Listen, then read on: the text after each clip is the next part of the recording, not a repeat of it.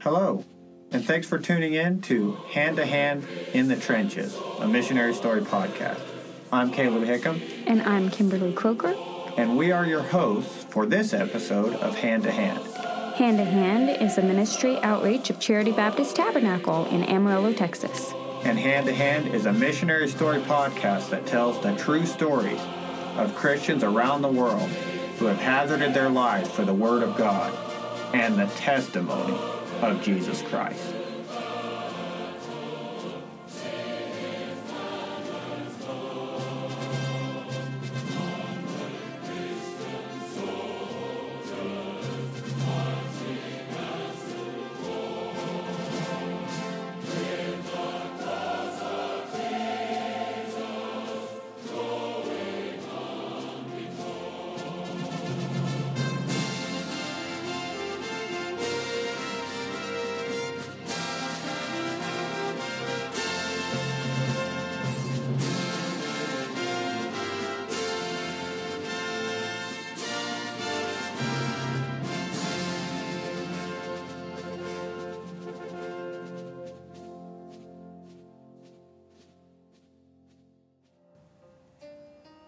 Welcome back. This is part 3 of the story of John Birch. I'm sure you remember that last week, World War II had really been picking up. The Japanese had just bombed Pearl Harbor. But John had been crossing the Japanese lines into Free China and back and forth to preach for the Chinese churches in the area. If he had stayed in the big cities, the Japanese would have arrested him. But God had other plans for him.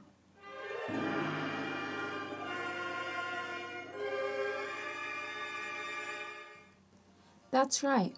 And John had just sent a letter to volunteer in the military as a chaplain or even as just a private, but he hadn't received a reply yet.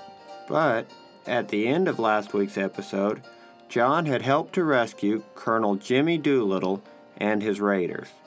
Colonel Doolittle and his men had flown a top-secret mission to bomb Tokyo as a morale booster for the U.S. and to show the Japanese that their homeland was vulnerable to American bombers. 16 B-25s had taken off from the USS Hornet on a one-way trip. They barely had enough fuel to make it back to southeastern China. No one was expecting them due to the top-secret nature of the mission, so John had his work cut out for him to find and rescue all the American flyers. But meeting Colonel Doolittle was God's way of opening a door for John to help bring victory to the Allied forces in a huge way, while still doing God's work for him that he had called him to do in China. John had helped 60 of the 80 Doolittle raiders and was making his way to Chungking to report on the Doolittle raiders. While passing through a base of the famed Flying Tigers, John hoped to catch a train to Quellen and, from there, ride with General Chennault to Chungking. Quellen was the southernmost base in a string of air bases down the middle of southern central China. General Chennault had been hired by Chiang Kai-shek as an air advisor to train Chinese pilots to fight the Japanese. On top of that, he had his own motley bunch of mercenaries recruited in the U.S. before Pearl Harbor. They were known as the Flying Tigers, and they had consistently defeated the Japanese in air battles when outnumbered up to 10-1. The Chinese loved and admired Chennault and his men, and they even called General Chennault the Big Tiger. When John got to Quellen, he asked where to find the general. He didn't see any buildings, just a bunch of caves along the airstrip. He was pointed in the direction of the operating cave. Then someone pointed out the Big Tiger and told him to speak loudly because he was hard of hearing. General Chenault, sir? I'm John Birch, sir. I've been helping the Doolittle Flyers. Now I'm supposed to make a report at the provincial capital in Chungking, and I was hoping I would be able to catch a ride with you. Birch. Oh, yes. You're the young missionary Jimmy Doolittle told me about. He gave you quite a recommendation. He liked the way you took control in an emergency situation. I was glad to be of service, sir. He said you had an excellent rapport with the Chinese military. That could be quite a valuable asset. Most Americans seem to think the Chinese are a bunch of ignorant coolies. What are your plans after you turn in your report? Well, the war has crippled our missionary work, so I volunteered as a chaplain, but I haven't heard if they'll take me. Chaplain, huh? What's your denomination? Baptist, sir. I'm Baptist myself. Of course, I cuss and drink a little, but, So, you want to be a chaplain, huh? Yes, sir. I want to serve God and my country. Well, I already have a chaplain, but I sure could use a man with your experience with the Chinese. In a couple of weeks, my outfit is going to have to go into the regular army. I'm not happy about it, but I have no choice. I'd be glad to have you come in with us. I'll pray about it, sir. You do that. And while you're at it, pray for my pilots. John rode with General Chenault to Chungking, where he turned in his written report and the $2,000 that Colonel Doolittle had given him to arrange a funeral for Corporal Factor, one of the raiders whose body had been found. The Army officer who took the report was amazed that John hadn't spent any of the money. The Chinese Air Force paid all of Corporal Factor's funeral expenses, and they even gave me free lodging. Again, the officer was completely amazed, stating that the Chinese he had seen always had their hand out. John didn't appreciate that and told him the Chinese had always been very good to him. John went to see the head chaplain about volunteering, but he wasn't in the office. While John waited, he read some literature that was on the counter. One of the pamphlets he read presented Mo Zedong's Revolution and praised him. John struck up a conversation with a man named Paul Daniel, and John asked him about the pamphlet. I thought they were the bad guys. This seems to paint them as the hope of China. You probably heard some right-winger call them communists. They aren't Marxists at all, just agrarian reformers. That's more than you can say for the Generalissimo and his corrupt generals. Isn't General Chang a Christian? He pretends to be religious, but he's losing the war while his generals get rich. They keep dead men on the payroll and pocket all the money. Well, John was confused by all of this, and he was determined to find out more about it. Later, John found out what we now know from history. Mao Zedong was a communist and a murderer. He murdered millions of the Chinese people. Yes, and Chiang Kai-shek was a Christian man who cared about his troops enough that he even wrote a tract, which we've already mentioned, called Why I Believe in Jesus Christ. Yeah, and that lousy communist Mao Zedong... Hang on, Caleb. We're not going to get you started on communists or New Dealers or the government cover-up of John's death or the JFK assassination or any other conspiracy theories for that matter. We're just going to stay focused. All right, I'll be good. Okay, well, the next few days, John stayed busy visiting the American Embassy and attending church services and witnessing to some of the pilots at the hotel, all while he waited for word on the chaplaincy. One day, he was talking to General Chenault. Has the Lord told you what to do, Birch? No, sir. I still haven't heard from military headquarters. I can't figure out what's taking them so long to make up their minds. Well, you had better get used to that if you're going to join the Army. The war might be over before they make up their mind. I'll tell you what I need. I need some field intelligence officers who are old China hands, men who lived here, speak the language, and know the customs. The enemy is throwing all they can at China. I don't have the luxury of endless supplies, and every time one of our boys gets shot down, I die a little. The hardened old general turned away, and John knew that he was trying not to weep. It touched John deeply that this hard-nosed old man hurt so badly for the men he had lost. I'm not trying to talk you into anything, Birch, but if you go into intelligence work, you can still preach on Sundays. This would be dangerous, dirty work, with times of extreme danger and also times of boredom.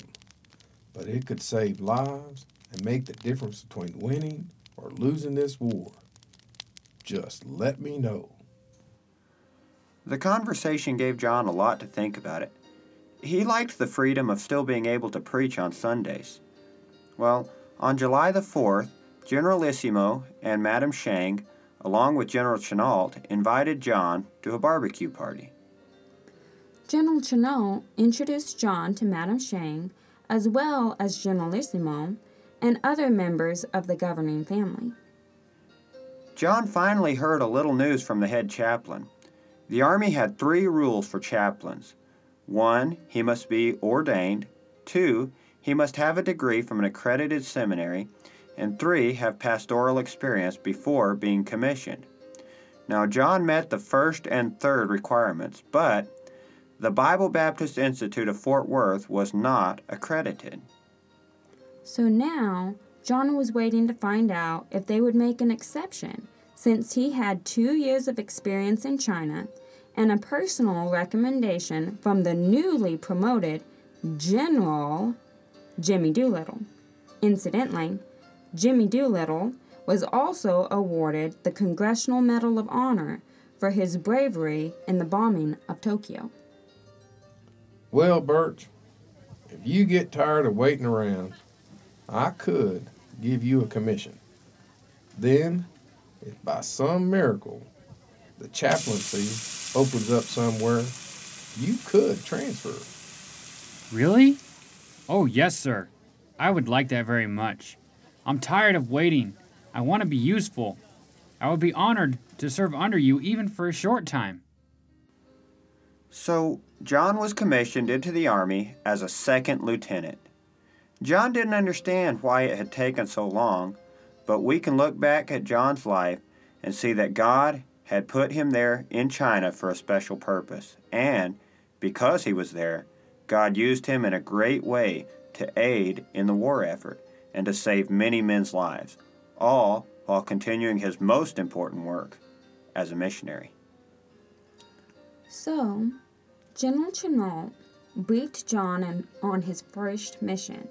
He was needed to go check the condition of some of the small, out-of-the-way airfields and to see if the gas and ammunition that the Flying Tigers had hidden at each of these locations was still there.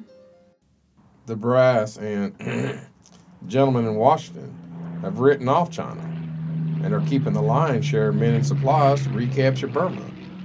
They don't seem to realize the 1 billion Japanese soldiers that has been tied up here in China are not in the Pacific fighting against America.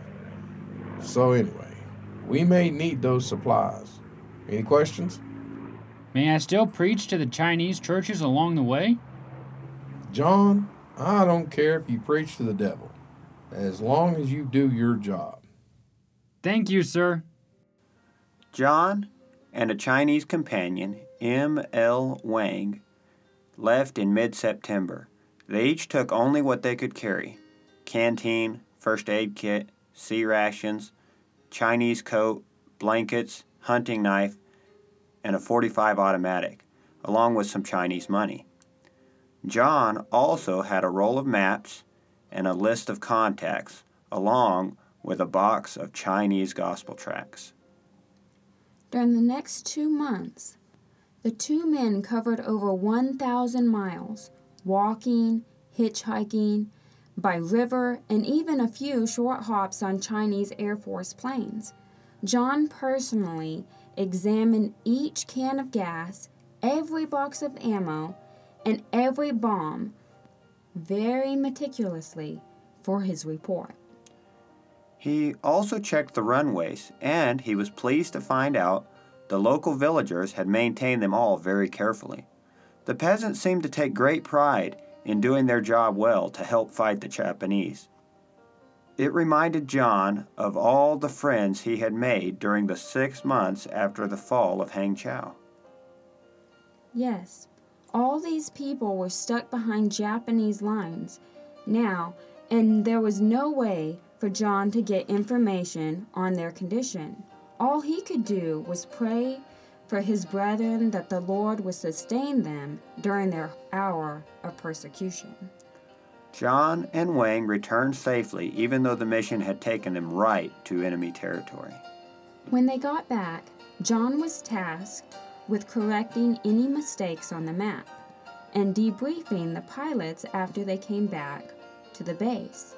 John was often very blunt with the pilots about their language. Sometimes he would say things like, "Just tell me what you saw and never mind the profanity." It made some of the pilots very mad. But they never complained when, as they were leaving on a mission, John would always stop them and tell them that he was praying for their safety. On December the 10th, 2 new officers arrived, Lieutenant Colonel Jesse Williams and Captain Wilford Smith. They were to be intelligence officers as well.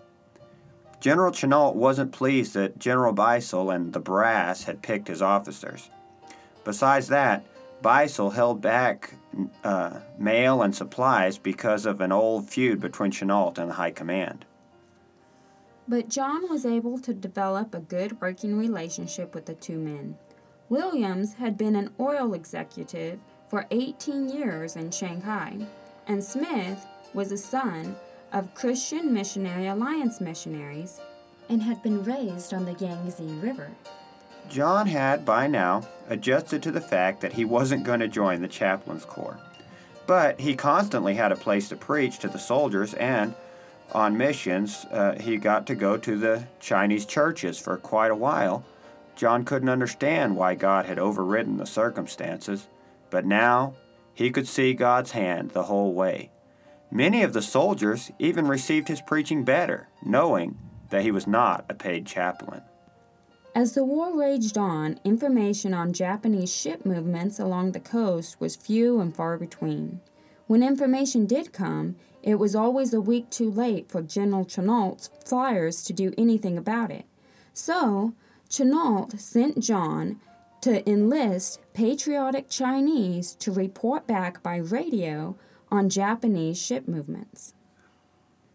This time, John had to travel deep into Chinese territory.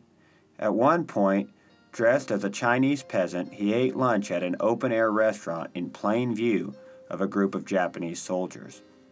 Another time, he was stopped by the enemy, and they asked what he carried in the boxes. He replied in the local dialect that it was goods for the coast, and he was allowed to continue on his way.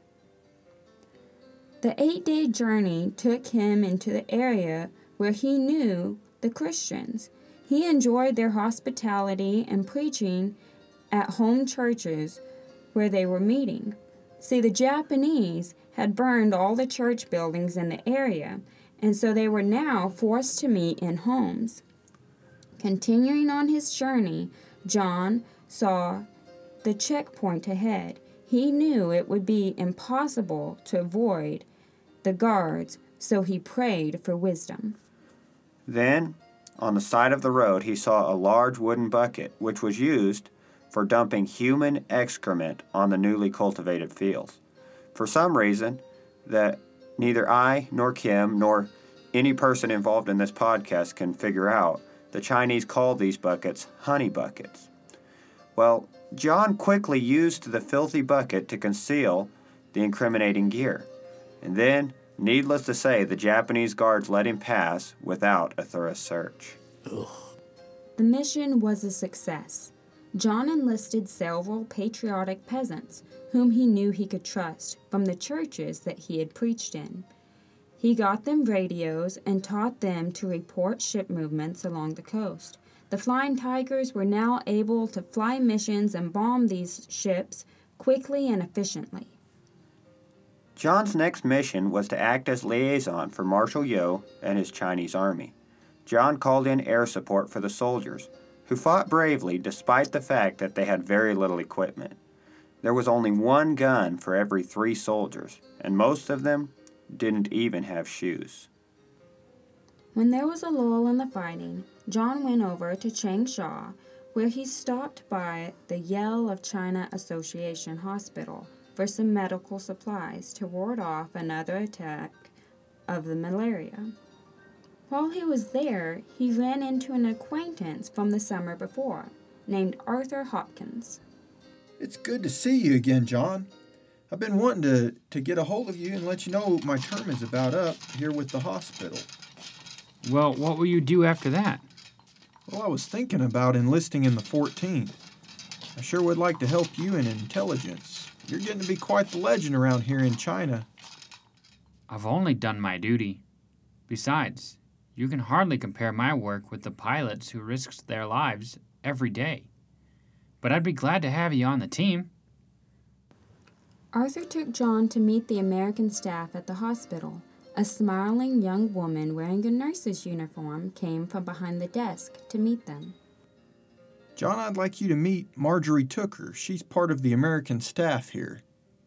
I just happen to be the only American here at the moment. Dr. Pettis is sick at home and Dr. Green is on furlough. Call me Marge. It's a pleasure to meet you, Marge. Why don't you two come across the street to my house for lunch? When John walked in, it occurred to him that it had been quite a while since he had had a home. That, coupled with having some Americans to talk to, brought back many memories from back home. They talked for quite a while, and Marjorie realized time had gotten away from them, and she had to hurry back to the hospital. John asked her how they were doing on medical supplies and equipment, and he told her that he would try his best to bring her their most critical needs at the next time he was able to come that way. John was called back to the command center shortly after that to help train 7 new intelligence officers, including John's friend, Arthur Hopkins, and to receive orders for his new mission. He reported to Colonel Smith. You did a great job along the coast, Birch. Your operatives send in sightings of enemy vessels every day. The ones our pilots don't get, the Navy subs do. Glad to hear it, sir. Now, General Chenault will want you to go along the Yangtze River and set up a lookout network over there. Also, if we could interrupt the shipping on the Yangtze River, as well as along the coast, it'll make a big contribution to winning the war and save countless American lives. Yes, sir. I want you to take a couple of Chinese radio men and a bunch of radios into the bulge north of Changsha. The enemy is very concentrated in this area. Make contact with General Yeo, commander of the 2nd Guerrilla Brigade. He'll give you all the assistance you need. Can you handle it? Of course I can, sir. The Lord is with me. I don't doubt that the Lord's with you, John. I wasn't questioning your courage.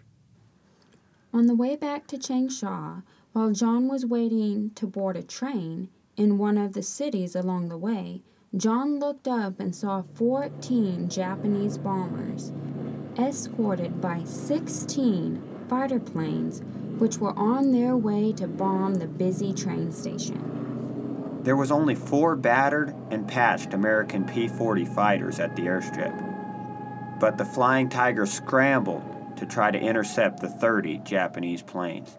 John prayed that the Lord would help them and protect the American pilots. The Flying Tigers quickly turned the enemy planes for home, shooting down 2 bombers and 3 of the fighters. 2 of the American planes crash-landed, but the pilots walked away. God had answered John's prayers once again. In Changsha, he stopped by the Yale in China hospital to deliver the medical supplies to Marjorie Tooker, which he had begged from the 14th Division's medic at the command center. Kind of strange that you show up just in time for lunch again. Yeah, isn't that unusual? I'm having a little get-together Saturday evening if you want to come over. Thank you. I'll be here. There were 3 British nurses, 2 doctors, and a couple of Australian officers at Marjorie's house on Saturday.